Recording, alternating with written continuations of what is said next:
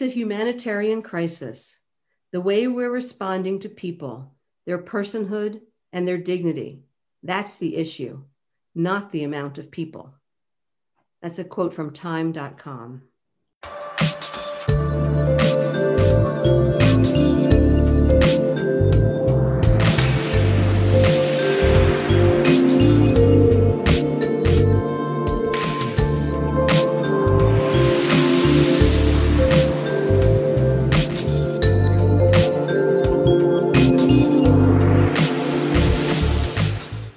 Welcome to the Shrinks on Third, our psychology and social justice podcast. I'm psychologist Julie Mayer. And I'm psychologist Cindy Ariel. Welcome in. We've been wondering and worrying about the unaccompanied minors at the southern border. So much worry. Why are there so many child migrants coming into the U.S. right now? Some come with parents or guardians and are separated when they arrive. Others are actually making that treacherous journey from their home countries to the United States alone. How are they faring? What does the United States do with them when they get here? And then what? Those are a lot of good questions. So let's look into it. Let's start with why so many children are leaving their families, making difficult, life-endangering trips up through Mexico to get to our southern border. It's like a 1,000-mile trek. Yeah. There are a few main reasons this is happening. The first is that there were two huge, devastating hurricanes in Central America last year. That was a serious problem. Hurricanes Eta and Iota came back to back and really slammed them. They affected a total of over 8 million people. They caused a lot of damage, ruined homes and lifestyles and opportunities for work.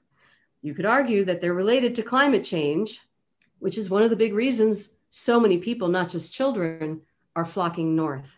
I would definitely argue that.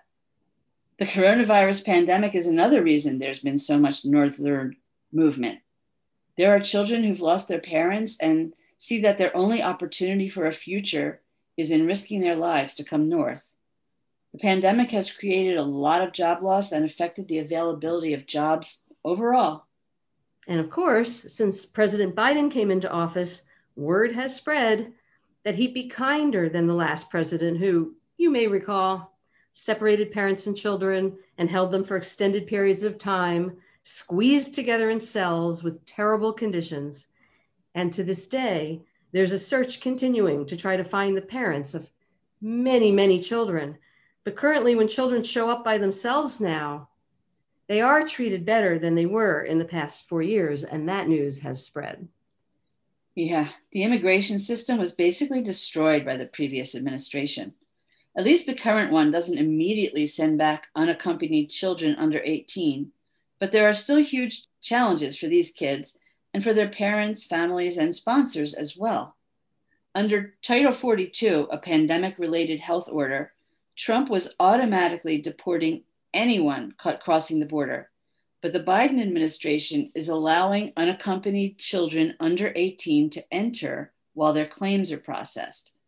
The majority of them are teenage boys, although hundreds are under 12 and some are as young as 1. Most are traveling to meet family who have already migrated to the United States. Just to give you an idea of what they're dealing with, in this past March alone, the Border Patrol encountered almost 19,000 unaccompanied minors at the border. That is a much bigger number than even the month before. By the end of April, there were over 22,000 kids in the Department of Health and Human Services, or HHS, custody. Things are getting dire. This isn't the first time we've had a surge of unaccompanied migrant children, but this is the biggest. There were some similar crises with Obama in 2014 and in 2018 and 19 under Trump. Of course, we reached the record high numbers of unaccompanied migrant children held in jail-like cells by U.S. Customs and Border Protection under Trump. So the number of unaccompanied children at the border have far exceeded previous numbers, and the numbers of them held for too long in cages has decreased significantly, but still not enough. These kinds of places where they're held in detention are no place for any person, much less a child. They've come here to seek protection. Right. At least They're no longer being turned away as soon as they get here. True. They're making a very dangerous 1,000-mile trek. Biden is trying to offer ways for migrants to apply for asylum from their home countries so they don't have to do that. But they often have to get out right away and make the trek anyway, because many are fleeing for their lives from poverty and gang or community related violence. There's also a lot of political unrest in the countries they come from, and often a lot of gang activity and corruption. Some people believe that these people deserve whatever treatment they get because they aren't American citizens. But people also use that argument to rationalize how Black people were treated. Seems like a new version of the same thing. But at least we're starting somewhere. And it's good with the kids because they are traumatized children and they need immediate attention and protection. At least they're getting some now. Yeah. Biden is also trying to fast track the ability of parents or guardians to be reunited with their children while they await determination of their status instead of having to wait through the whole process while remaining separated. Hundreds of personnel are being trained right now to help with case management in general and with the reunification of children with their US sponsors or family members specifically. Unaccompanied children arriving at the border are first picked up by Border Patrol, or they present themselves at port of entry. Their information is entered into government databases to track their cases. Then they're kept in customs and border protection facilities, and they're supposed to be transferred within 72 hours to the Office of Refugee Resettlement. That usually means transferring them from the Department of Homeland Security to the Department of Health and Human Services. Once that happens and children are in the custody of Health and Human Services, specifically the Office of Refugee Resettlement, they're supposed to be placed in licensed child care facilities until they're finally released to sponsors. According to CNN, typically, after being taken into Border Patrol custody, unaccompanied children have to be turned over within 72 hours to HHS, barring exceptional circumstances. But amid the coronavirus pandemic, the department has initially been operating under reduced capacity, resulting in fewer beds available for minors arriving at the United States southern border. At least 5,000 children have been kept over that legal limit of 72 hours established by the Flores Agreement, which mandates basic protections for children in Customs and Border Patrol custody.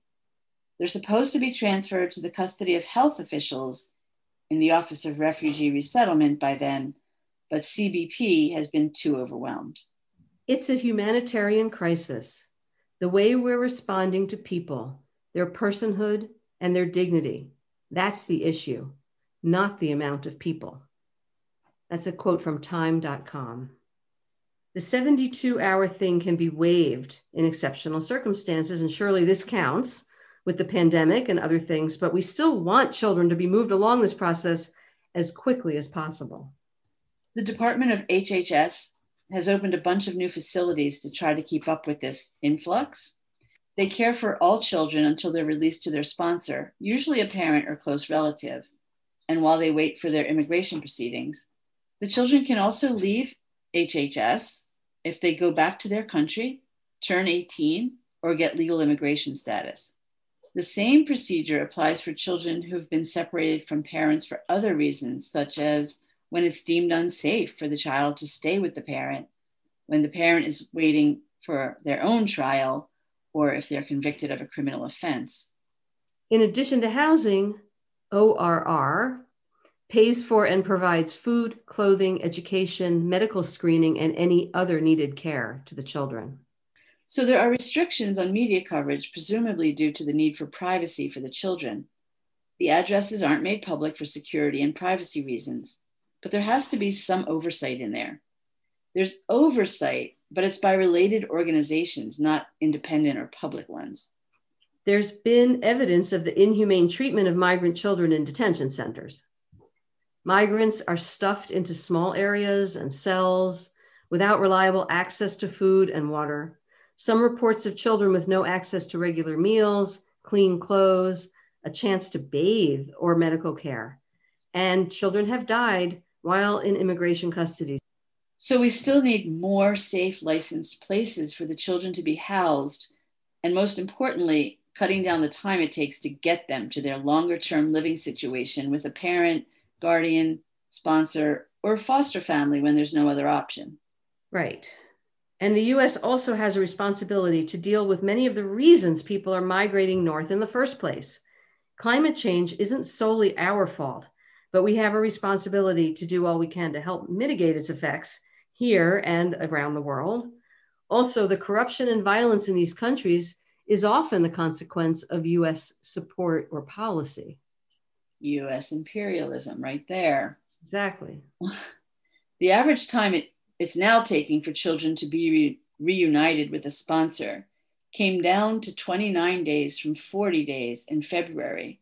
And children being reunited with a parent or guardian is taking about 22 days. This sounds relatively good, but not really. This still has children alone in a facility for 3 to 4 weeks. Can you imagine being separated this way from your child? I don't think I could bear it now, and my children are young adults. But to know they were languishing like this would break my heart and be super scary. Yeah, especially for younger children. I mean, they don't even understand what's going on. Yeah. On March 30th of this year, journalists were allowed to visit the child migrant facilities for the first time since Biden took office. Before that, there were some reports from lawyers assigned to the children about the conditions. In a temporary tent city set up by the government in Texas, children are huddled together with foil blankets laying on the floor. This facility and apparently others are seriously overcrowded. This one has about 1,000 children. During at least one visit, the older children were being fingerprinted and photographed while the younger children were in a large playpen. The conditions were cramped. There wasn't enough room for social distancing at all. Their access to basic necessities such as sunshine and soap was inadequate. It's a big challenge to keep all these children safe and protected. So some of the facilities used by Trump are being renovated and used again to deal with this overcrowding. The CDC said months ago that these facilities could open at 100% capacity, which seemed a bit too soon as far as I'm concerned. It's only once they're released to sponsors, including foster families, that the children can attend school in the community and be a part of it while they await final determination of their status. At that point, they can pursue asylum cases, try to find other ways to remain in the United States, or potentially be deported. Oh, wow. I would hate to see a kid who's trekked 1,000 miles risking his life every minute to be deported. So we're not sending kids back or putting them in cages, and we're moving them through quicker. But one of the current problems is that emergency shelters don't necessarily have to follow certain guidelines because they're waived during emergencies. So even in facilities that are safe, secure, and sanitary, being in a type of detention can be very harmful to children. I had read somewhere, someone said, it's the same kind of treatment American children get in detention or foster families, but we all know that that's not good either. So fortunately, most children have some family or relative that they go to. It just needs to happen faster. And also the children without sponsors apparently often have the highest mental health needs and other challenges, so they end up in even more restrictive facilities while they're in custody, and it becomes harder to place them in foster care because people don't want those children. Yeah, it's just so awful.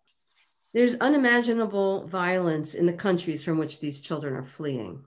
Most of them are from countries in South America, mostly Guatemala, El Salvador, and Honduras, and the rest are from Mexico. They have some of the highest child homicide rates in the world. While the children are traumatized, stressed, and worried, they reportedly also have hope and hopefully some resilience. Many have suffered severe exploitation along the way too. Yeah, so hard to think about. Yeah. But children at the border, like all children, deserve love and safety and support. Why not welcome them into our country and our communities? Except for the first people who were already here when the invaders arrived from Europe, none of us owned this place when our ancestors got here, yet everyone wants to be the last ones welcomed in. That's a good point. We just keep wanting to close the door behind us. Yeah. Some of the things that need to be done include our role in the climate crisis and using economic development and technology to help change the conditions in the countries of origin that are driving people out. Children need more care than adults, and care costs money. Save the Children at savethechildren.org is an organization that works for the well-being of all children and does include the unaccompanied children crossing the US-Mexico border. They've worked in Latin America for many years, addressing the root causes that force children to flee their homes. And the Women's Refugee Commission at womensrefugeecommission.org has also been fighting for migrant children for years. They work to hold the government accountable and ensure that the children and families are treated humanely and fairly. We need to protect and welcome the children and give them access to critical services and a safe home as soon as possible. Our work has to promote compassion, empathy, and education. Listeners can help unaccompanied children at the border through donations, advocacy, or even applying to become a foster parent. The Lutheran Immigration and Refugee Service at lirs.org is one of the Office of Refugee Resettlement partners that vets sponsors and helps to place children who have no sponsor. And Bethany Christian Services also places migrant children in foster care. It's bethany.org. There may be some issues with the religious-based foster care programs, such as Bethany, because they take race into account. They don't want to place people of a different race together. Just, to me, that sounds ridiculous. In the best interest of the child. And also, LGBTQ people can't adopt or foster through them. So there are some limitations, but definitely Google around and look into the options if fostering is something you're interested in. Yes, what a wonderful thing that would be. Thanks for listening. You can find us at shrinksonthird.com and follow us on Twitter, Instagram, and Facebook at Shrinks on Third. Till next time. Take care.